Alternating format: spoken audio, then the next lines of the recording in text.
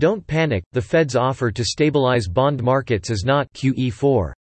Written by Bob Adelman. Friday, March 13, 2020. Headlines from major financial sources virtually shouted that the Federal Reserve was suddenly employing QE-4, quantitative easing, in a massive way to calm the bond markets roiled by the coronavirus.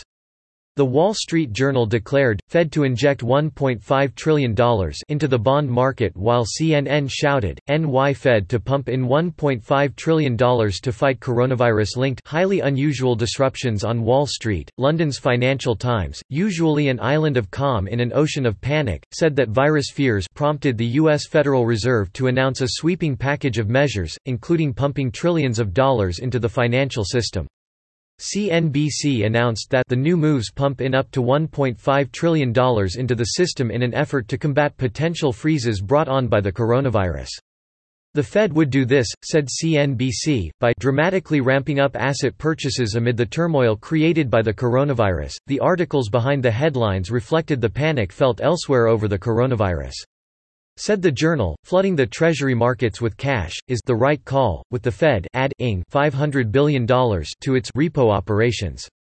The Times added, the Fed ramp up the amount of cash it will inject into the repo market, to ensure funding markets are functioning, adding ominously, analysts and investors fear that an unwinding of these strategies could ricochet through the entire global financial system. The Journal soared into the hyperatmosphere with its declaration that the Fed's promise to intervene substantially in short-term money markets opens the door to a resumption of bond buying stimulus known as quantitative easing. It's all bunk. The headline writers are suffering from the same faux panic infecting the rest of the country over the reported exponential spread of the allegedly wicked and deadly COVID-19 coronavirus. A careful reading of the Fed's announcement reveals that it is doing nothing more than offering its financial assistance if needed to those banks and financial institutions operating in the tiny segment of the bond market dealing in repurchase repo agreements. Said the New York Fed on Thursday. Today, March 12, 2020, the Open Market Trading Desk will offer $500 billion in a 3-month repo operation at 1:30 p.m. Eastern Time that will settle on March 13, 2020. Tomorrow, the desk will further offer $500 billion in a 3-month repo operation and $500 billion in a 1-month repo operation.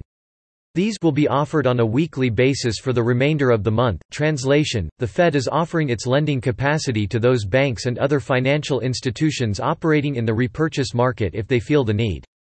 In the repo market, one financial institution temporarily trades securities to another institution in exchange for cash, with the understanding that it will repurchase those securities the next day.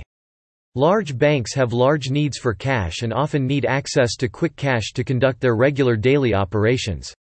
Often the most practical way to raise that cash is through repurchase agreements. When markets are volatile, even highly solvent institutions may not be able to fund those daily operations on their own, and so they use the repo market to supply those funds. Sometimes the Fed offers to help in the process, lending the needed cash to banks overnight as an alternative. Most of the Fed's first offer was left on the table. Of the initial $500 billion offered by the Fed, those banks and financial institutions operating in the repo market took advantage of just $78 billion of it. As Daniel Tenrero, a writer for National Review not smitten with the coronavirus panic, calmly said, "No, the Fed is not cutting a check to banks." He added, "In the interest of correcting any misunderstanding, dear reader, I have decided to remain in Manhattan instead of buying canned foods and heading to the countryside." Headlines reflecting the panic spreading elsewhere failed to reflect the reality and vastly overstated what the Fed is really doing. Subscribe to The New American and listen to more by clicking podcast on the top right corner of our homepage. Also, please consider donating to help us push out more content for you, our listeners.